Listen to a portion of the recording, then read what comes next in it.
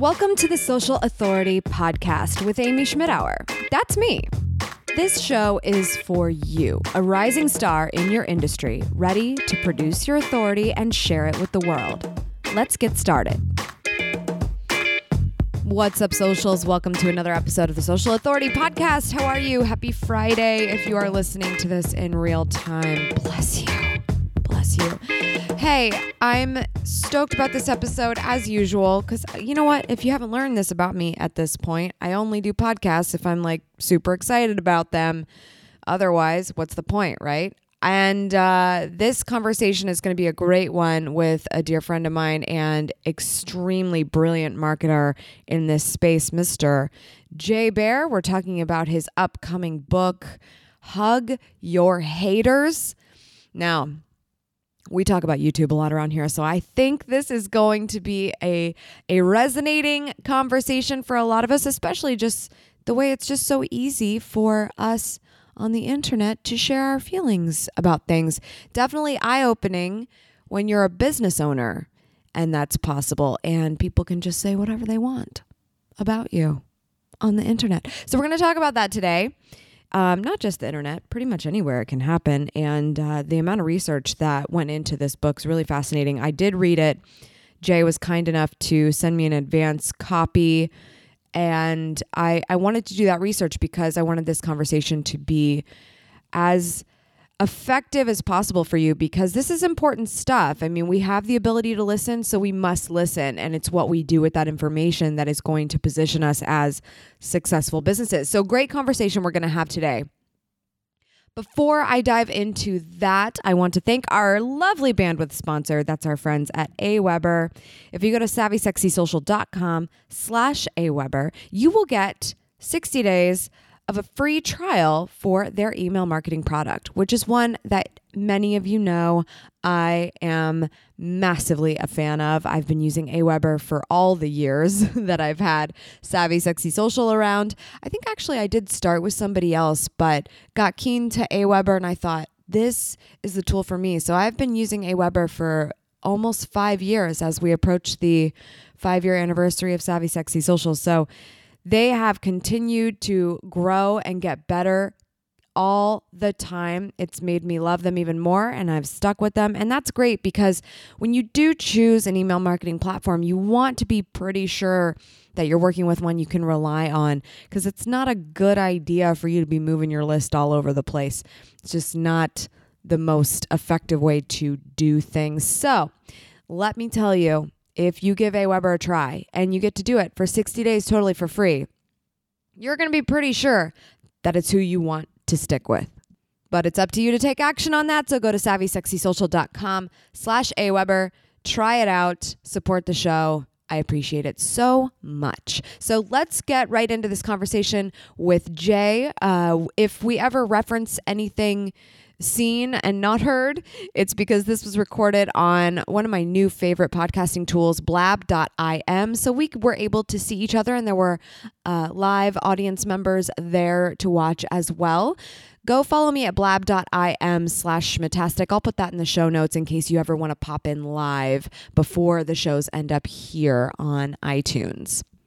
But let's get right into it. This is my chat with Hug Your Haters author, Jay Baer. Okay, really, really excited today because I have a really good friend of mine and somebody that I'm sure you know of, but we're going to talk about a very, very special arrival of his latest book. He is, according to his Twitter bio, the most retweeted person in the world amongst digital marketers. That is a really, really cool little line there. That's what they tell me. Author, speaker, podcaster, investor, and president of Convince and Convert, Mr. Jay Baer. How are you? Hello, Amy. Hello, Blab friends. It's fantastic to be here.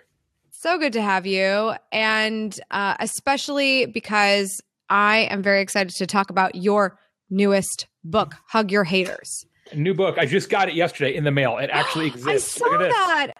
Oh, that is a good looking book. It's got the new ink smell, man. It's yeah.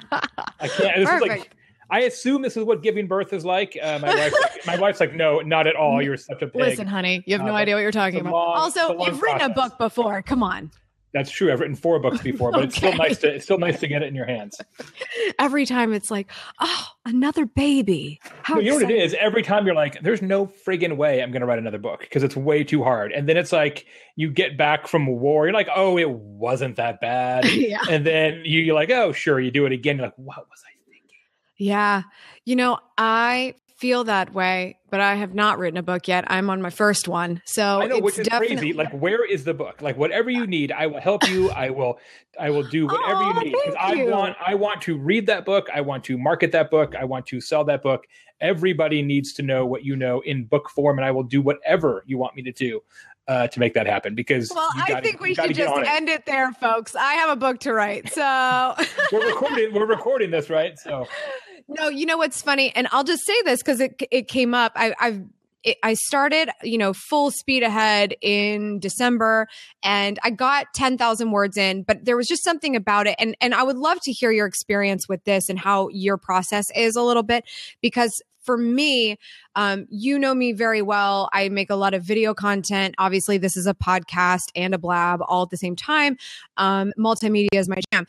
So for me, I feel like I sit down to write, not necessarily in my usual state. And I don't know that the content is coming through the way that it should. I know that I have the value to present in the first place, but how I'm delivering it is really important because I feel like, obviously, this, your personality is a big piece of that. So after some talking to people, I think I need to look more at some like dictation and what does that process look like to make sure that because I can edit the video to what I want it to be. I just don't know. I sit down and I get very philosophical, like, I know all the things. And then I just don't know that I'm in the same mindset that I should be.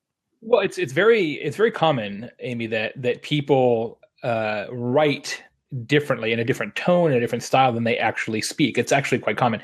I have a weird scenario in that I don't. Like if you read a book, it sounds like I'm talking to you, and that's not intentional. It's just a gift, I guess. So I completely agree. And one thing I do, and I've done it on every single book that most people don't do, and I think it would really help you, is I write books based on speeches.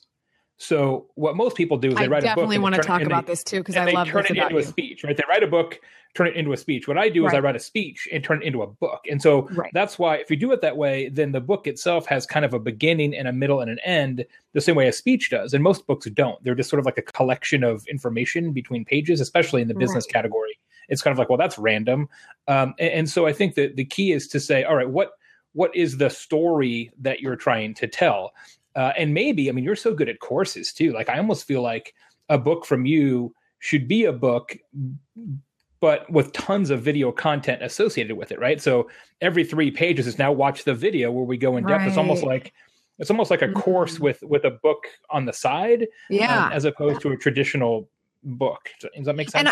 Yes, it does. It makes a lot of sense. And I've been trying to figure out, where is the balance between the book content and like how you take somebody offline anyway. Whether or not it's like to sell something or not, like literally just complementing the content makes a lot of sense to me. But I do like talking about this process for you because I am very inspired by it. This idea of coming up with the keynote first. It's sort of like that opportunity. We talk about in the pre-launch, right? Like you have to prove concept before you're going to spend, maybe the actual time and resources that it's going to take to get something done. I feel like that's kind of what you do essentially by being 100%. A paid professional speaker and going and presenting the content on stage, because you know that you're going to create it in a way that makes sense for the stage. It's like how you end up getting the feedback from the actual keynote that turns it into, this is a book. And that's why I was so excited about Hug Your Haters, because I've seen the keynote. I saw it at Social Media Marketing World.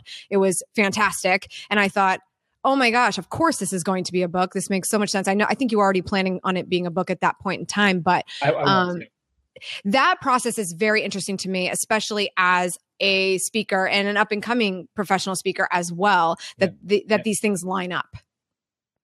Well, and certainly it's a different discipline, right? How you do it in a book versus how you do it on stage is different. But like the third time that you give a speech, like whether or not it has enough resonance with the audience and enough legs to turn it into a book. So what I do typically is I say, look, the speech is the book, and then in the book, all I do is I just add more examples. So in a speech, you can have, you should have 3 examples, right? And more than that, you start weighing people down. In a book, you might have 30 examples, right? So you're just going to say the same thing in different ways. Then obviously you add some stuff on the margin, some backstory, some historical perspective, some future casting, things like that. But really the core of it is the same. And in fact, when I did utility, when I did the utility book 3 years ago now, the way I wrote that book is I recorded myself doing a keynote, transcribed the keynote, and actually used some of the actual word for word text from the speech to actually make the book. Wow. Yeah. That's all the things. That was like all the things for me. I can totally see that to be the case. And I even find myself wanting to go back after I feel like I've done a really good podcast interview and say like, okay, 17 new pieces of content came up in that 1 hour conversation that maybe I have not talked through before and somebody asked me the right questions. So I do think that there's something to that, going back and looking at where you are at your best and saying like, what came out of this that is something that you can kind of go with. And especially the idea of transcribing something and then seeing if there's something there. Another thing specifically, just to continue for a second on the public speaking thing that I have to work on is the feeling, like you said, you're not going to have 17 different topics or examples, you're going to have 3. And something that I have bogged myself down with as a speaker is I want to get up there and give you as much value as physically possible. I'm going to be your professor. And that is really not effective as a public speaker. So I almost feel like the book gives you permission to pull back a little on it. It does because and it's also, let me say this 2 ways. One, that is true 100% of the time. I had that exact same situation for a long time, for many years, where as a speaker, especially somebody that is a content speaker, as it's called in the business, where you're actually, delivering information, not doing motivation or inspirational stuff. The tendency is, okay, I've got 60 minutes. Let me tell you everything I know in those 60 minutes. And the more things I can tell you, the more value I'm providing. The problem is no one can keep up with you and no one can understand those things. They're like, after 7 minutes, they're like, bro, I am so fire hosed, I can't deal. But it's really, really hard. It's really hard to say, look, if I give you less, you actually take away more because you feel like you're cheating the audience. And Scott Stratton, who I know you know, is the one who really taught me that. He said, look, they want to learn, but they also have to remember it and be entertained. And the only way you can do that is to give yourself enough air. Now, there's a little bit of a difference between doing keynotes and breakouts in that regard, because in a breakout session, people do want more content. But even in that, I still find that most people in digital marketing, quote unquote, or even marketing or business tend to put too much content in their presentations. I certainly did it for probably 5 years until I realized like everything I take away makes the speech better. And that's not only true about within your 60-minute window. It's also true about the number of things you talk about. I read a thing actually this morning, very, very early, because my new puppy was doing what puppies do and pooping all over the house at like 3:30. So how cute. It's fantastic. So I used that opportunity to get a jump on email. And I found a post from my friend Scott McCain, who's a legendary public speaker and one of my mentors and just an amazingly generous guy. And he wrote a post today on his blog. And he said, there's like 10 things that professional speakers do that you probably don't. And one thing, I think it was number 9, was professional speakers have very few topics. Amateur speakers have lots of topics. And he is exactly right. This idea that you can talk about anything means that you don't actually have a shtick. And as an amateur speaker, where I used to be, you think, well, I don't want to do the same speech over and over. That means I don't actually know anything. It's the exact opposite. Where you get good is basically giving versions of the same speech customized to the audience again and again and again and again until it is unbelievably good. That's the difference. Like the best speakers in the world, which I am by no means even in the same conversation, the best speakers in the world give almost the exact same speech every time. But it's so good and they're so talented, you would never know it. Right. You got to go deep, and you have to really just own that one piece.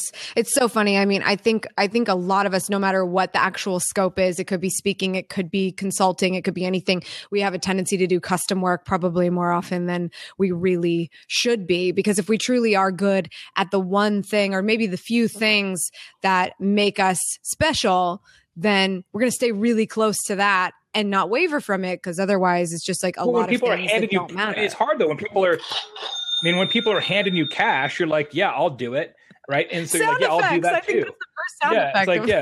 It's like, This is from Joel Comm, Joel Comm's. God love him. So yeah.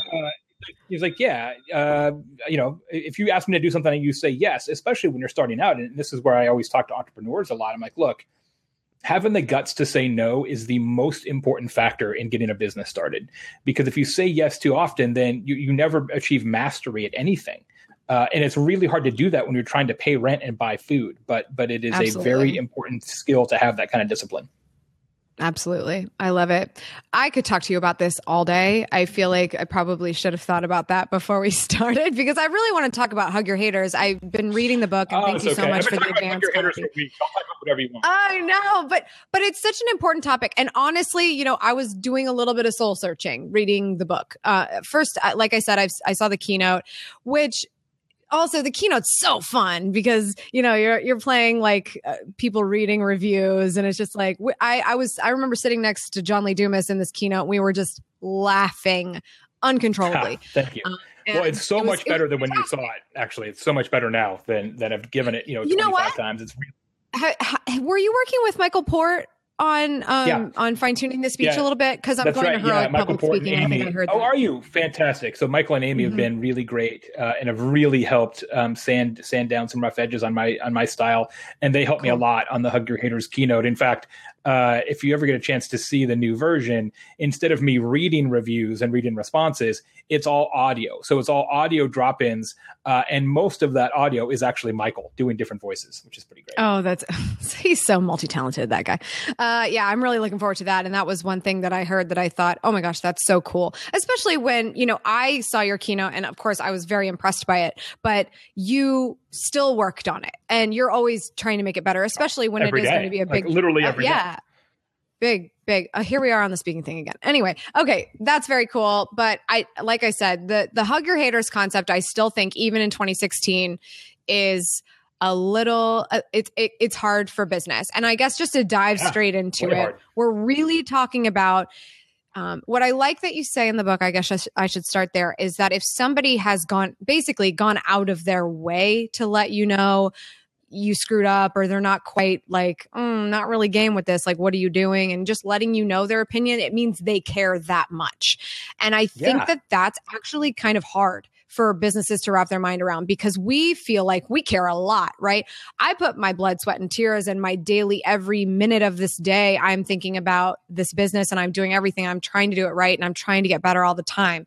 And then when you have that moment of pullback on someone that's like, that sucked, or like, I want a refund, or whatever the case may be, it's sort of like this really, it's just a tough thing to deal with. So I guess I kind of want to hear a little bit more on this. It's really hard. It's really, really hard for small business and entrepreneurs, because at some level, when people complain, they're telling you that your baby's ugly. And that is hard, right? You're just like, what? Like, you don't know how hard I worked at this. But, people take it personally, obviously, especially when it's a small business, but it's not personal. It's not, it's usually not personal, right? It's about their perception of your failure to deliver what they expected. And it's easy to get frustrated by that. In fact, one of the things we have in the book is some interviews with some psychologists who actually talk about the physiology of that, and how you actually, like, your brain chemistry changes when somebody criticizes you. And it's really hard to kind of keep your cool. One of my favorite parts of the book is there's a section in there where I kind of go through the steps to take when people complain about you online, social media, review sites, etc. And one of my favorite commandments is that you only reply twice, that you never, ever reply more than twice to anybody in a scenario. So if somebody says, I hate you, you say, I'm sorry. And if they say, no, I really hate you, you say, hey, I am sorry. We should talk about this, maybe email or phone. And when they come back a third time, you should walk away. Like the intention is to try and convince everybody that you're right and they're wrong. And to just go back and forth, and nothing productive ever becomes of that, right? It wastes your time. It makes you feel bad. All you've got to do is address every complaint, make sure that everybody who's looking on from the sidelines realizes your values and that you do care enough to respond, and then you can walk away. Like, obviously, you want to try and make everybody happy. But it's more important in modern customer service. There's actually why I wrote this book, because customer service is changing right now as we're sitting here. it's more important to realize that it's a spectator sport. It's all the people who are looking on. That's really your audience. You're not talking to that one person. You're talking to everybody. And it's so frigging bizarre, Amy, that companies answer every phone call and answer every email, all the customer service things that are in private, but they by no means answer every tweet, every Facebook post, every review, or every discussion board post, which are the things that are in public. Quite literally, companies would be better off only answering every third phone call and answering every tweet. But of course, nobody actually does that. Right. Oh my gosh. Yeah. That's a really good point. I think it kind of ends up balancing, right? Because we live in such an amazing time where you can start a business from your computer. So that's part of it. But any size business, there's going to be somebody that started it, that this is their baby. And we all have a little bit of imposter syndrome. So it's almost like this thing that might be happening in public and that we really need to address, because it's sort of like tapping on that imposter syndrome a little bit, like, oh, I've been found out. No, wait, I really did my best work on this. Like, if you really, really hate it, okay, then let's figure this out, because what's the worst thing that can happen, right? The product didn't work out. You have to give them their money back. In reality, is that such a bad thing? That's the end of it. Like the end, but that ends the entire conflict. So that's what's really interesting. Yeah. And then if you decide to completely get away from that and you just ignore them, it turns into something way worse than what that could have been if that was your worst case scenario in the first place. Dave Kirpin has a great quote in the book. I interviewed him because he's so good at small business customer service stuff and with his work at Likeable. And he said, a lack of response is a response, right? It's a response that says, we don't care enough about you to even answer. And that is so true, right? It is. And now, so an important point is that the book is based on tons of research, right? So this isn't just like, hey, here's what I think you should do, and I'm a thought leader, and trust me. There's lots of books like that. And in fact, just about every customer service book is like that.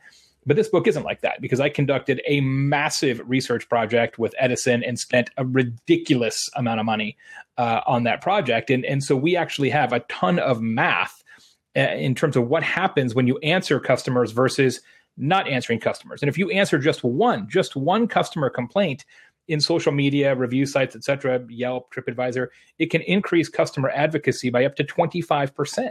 And so you think about what the financial impact of that is on your business at scale. It's enormous. It's enormous. But today, most businesses are still really scared of getting involved with customers online. They're getting better, but they're not catching up fast enough. And right now, even since I finished writing the book, you've seen big moves to Facebook Messenger, to WhatsApp, to WeChat in Asia. It's going to get way more complicated before it gets easier. What I also thought was interesting was particularly on this research piece about age demographics and different demographics about how people complain. Because I think that there's definitely, I think from what you were saying is definitely younger. We just go online because it's how we communicate. It's just fundamentally how we communicate. So we're usually going and not even expecting to be heard. So when I'm sitting on the tarmac and I'm like, American, you suck today, and they tweet me back, I'm like, oh, now they know. I'm cool. Like, that's it. It's like, oh my God, they replied. Oh, they don't even have to solve it. They don't even have to solve it. They just heard you. They don't have to do it because they can't. What are they going to do? Like, the pilot's late. What are we going to do? Like, that's it. End of story. But that small thing that, like, I just proved I have the power to reach somebody there in a couple of minutes, depending on the airline. And you definitely talk about some pretty stellar airlines on social media, but that's fascinating. And that's what most of us are doing, because when we go to the internet to communicate, we're just hoping, I said in my video today, I think we all just wake up in the morning hoping to be mentioned on Twitter. And that's all it is. Like, we want to see that we put something out there and that it worked. And what is a huge opportunity for business, Amy, and I think the most important opportunity discovered through the research and in the book, is that because so few businesses are addressing customers in social, in review sites, et cetera, there's this huge opportunity to do that, to hug those on-stage haters, is what I call it in the book, and trigger that sort of loyalty effect. Look, if I ask you right now, who's really good at customer service, you could name somebody. Everybody watching could name somebody. And the reason you can come up with somebody like that is because it's so rare. I believe that we are going to enter an era where everybody gets good at customer service. When I say to you, who's good at it, you can't come up with an answer because so many companies are good at it. You're like, well, lots of people. That's what I want to happen. Yeah. I want you to not be able to name somebody who's good at it. We're certainly by no means there yet, but I hope that we get there. And you're exactly right about young people. I mean, I am fortunate that I have 2 teenagers at home, or unfortunate, depending on how you look at it. And they're not on the phone. They are never, ever, ever, ever, ever, ever on the phone. My son won't talk on the phone if you held him down and taped the phone to his ear. And barely ever do they use email. They basically only use email to check purchase receipts from online purchases. That's it, right? It's all Snapchat, Twitter, texting, IG. That's it, right? All the time. And so I refuse to believe that, they'll be, 3 years from now or 5 years from now, they'll be like, oh, I've missed out on the joys of the phone. Now I totally want to use the phone, and now I want to call a call center. No, right? It's all going to be apps, and companies are just not prepared for it yet. I mean, they still call it a call center, which tells you all you need to know about the preparedness for social media customer service and beyond. Absolutely. So to that point, I think that, if we were to sort of like wrap this up, the oddity of you being great at customer service on social or really anywhere is by simply having a policy in place, right? Like, just okay, answer everybody. Here's what we do. Policy is we answer everybody. Right? I mean, it's like, okay, we're going to, but even like, okay, we're going to answer everybody. But not only that, like actually having, okay, in this scenario, we should probably reply in this way or in this way. I think that there ends up being, especially in small business, which I think is a lot of the listenership here, we get a complaint and we're just like pulling from any direction to support why we're right, why they're wrong, and why they need to buzz off. And it's like, okay, if I just simply had my policy written down somewhere, copy and paste it, like, oh, I'm sorry for your concern. Here's our policy on that, or even making it a little bit more custom. We would feel better, I think, to get those responses because we'd at least be prepared and know how we want. Absolutely. You've got to be a little careful about the copy and paste. It's one of the things I talk about in the book, that empathy is the most important thing, because you don't know, look, as we acknowledge, this person's going out of their way to use their time to tell you what's wrong. You don't know what their deal is. They could be having the worst day in their life. It has nothing to do with you. You just got caught in the crossfire. So you've got to be careful about getting too rote and too copy paste, because it robs humanity out of it. And it also, if you do it the same thing over and over, you see this in TripAdvisor sometimes when people have bad hotel experiences. You look at the hotel, it's like, we're terribly sorry about your experience. We'll make sure the general manager knows. We're terribly sorry about your experience. We'll make sure the general, and that does not necessarily make you feel that much better about that brand. You're like, well, that was the minimum thing that you could possibly do. But you're exactly right. Having some sort of a structure, having some sort of plan, so that when you're confronted with negativity, and you will be, you're not like fire drill, right? You're not like, oh my God, what do we do? And what do we say? And oh my, and the biggest problem that small businesses make is that they try to prove that they're right. And nobody gives a shit whether you're right. The customer is right, because their perception is their reality. People always say, especially in small business, I've had so many people come up to me after speeches and say, well, what if the customer's lying? And I'm like, well, you know what? The customer doesn't think they're lying. The customer thinks they're dead on. It's just a difference of opinion, right? It's just a misunderstanding about the facts. You're not right and they're not wrong, right? It doesn't, and even if you are, it doesn't matter. Just apologize. It doesn't cost you anything. Right. Oh, okay. Let's leave it at that. Just apologize. Just take care of it. Just reply. It doesn't cost you anything. That's it. And have the policy in place so you at least know where you're going to go when these things happen. It should be customized, but you have to remember that if you have a policy in place, you're going to feel better about it going forward. And it's not like, oh my gosh, let's not reply to them yet. We need to think about this, or let's reply to them right away, all upset. Like that's where real problems end up happening, is when you just try to save yourself. You've got to be fast. You should be fast, but you can't be knee-jerk fast, right? You should respond quickly, because it's important to do that. Lots of data in the book about responding quickly. You should be fast, but you can't be so fast that you're reacting emotionally, that you're just like, well, you know what? And that's counterproductive, right? Because number one, you're making that person who's happy even less happy, and then everybody sees that you're like unhinged. That's counterproductive. Mm-hmm. The unhinged thing is what I'm worried about, right? Replying timely, but also with I have a clear next step here. Like there is going to be a clear next step at the end of this email. It's not like hoping you're going to be done with me now. Bye. It's okay. Here. How do we resolve this? What about this? I think that it's that policy, right? Like I am not only timely, I have a plan and I want to make this better for you. What do you want? You tell me. Precisely. Love it. Okay. So March 1st. March 1st is the official date. We're taking pre-orders right now at hugyourhaters.com. I will ship it to you for free. All of the books include a poster in the book, which looks like this. It's called It Folds Out and everything. Isn't that rad? It's called The Hatrix. The Hatrix, which is all the important data in the book. So you can it'll rip out, you can put it on your wall, tell you what to do in certain situations, all that. If you buy 7 copies of the book, you actually get, for all your friends, I Love Haters socks, which are so fantastic. Like, isn't that the best? Oh my gosh. 7 is my lucky number. Hugyourhaters.com. Love that. I'll hook you up. I'll hook you all up. Get your copy of Hug Your Haters. I highly recommend it. I'm going to buy more. I think I want to do a giveaway on the channel. So that is what I'm going to do at hugyourhaters.com. Everybody, thank you, Jay. I have to have you back so we can keep going on the public speaking tangent because anytime. Yeah, let's do it. It'd be fun. Thanks. Bye, Amy. See you guys. Bye. Thank you so much to Jay Baer. Go check out Hug Your Haters. I have all the links in the description, and I highly recommend it as somebody who has already read it. So if this is something that you want to focus on in your business, which you should be because this is customer service, y'all, and it's some of the best marketing you can do, go check out Jay's book and all those perks that he was talking about. Also, details for trying out Aweber, SavvySexySocial.com/Aweber. Links in the description there as well. I'll see you on the next one.